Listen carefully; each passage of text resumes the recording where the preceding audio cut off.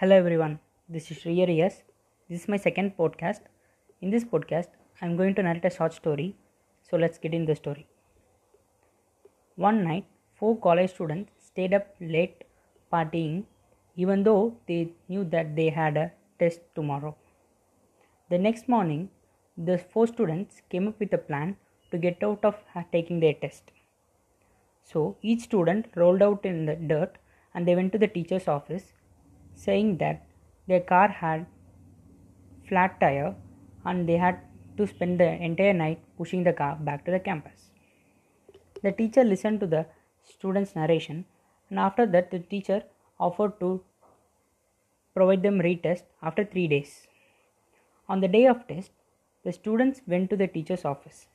The teacher put all of four students in separate classrooms to take their test. The students were okay with that because they had been given a chance to study. The test had two questions. The first question was your name. This question carries 1 marks.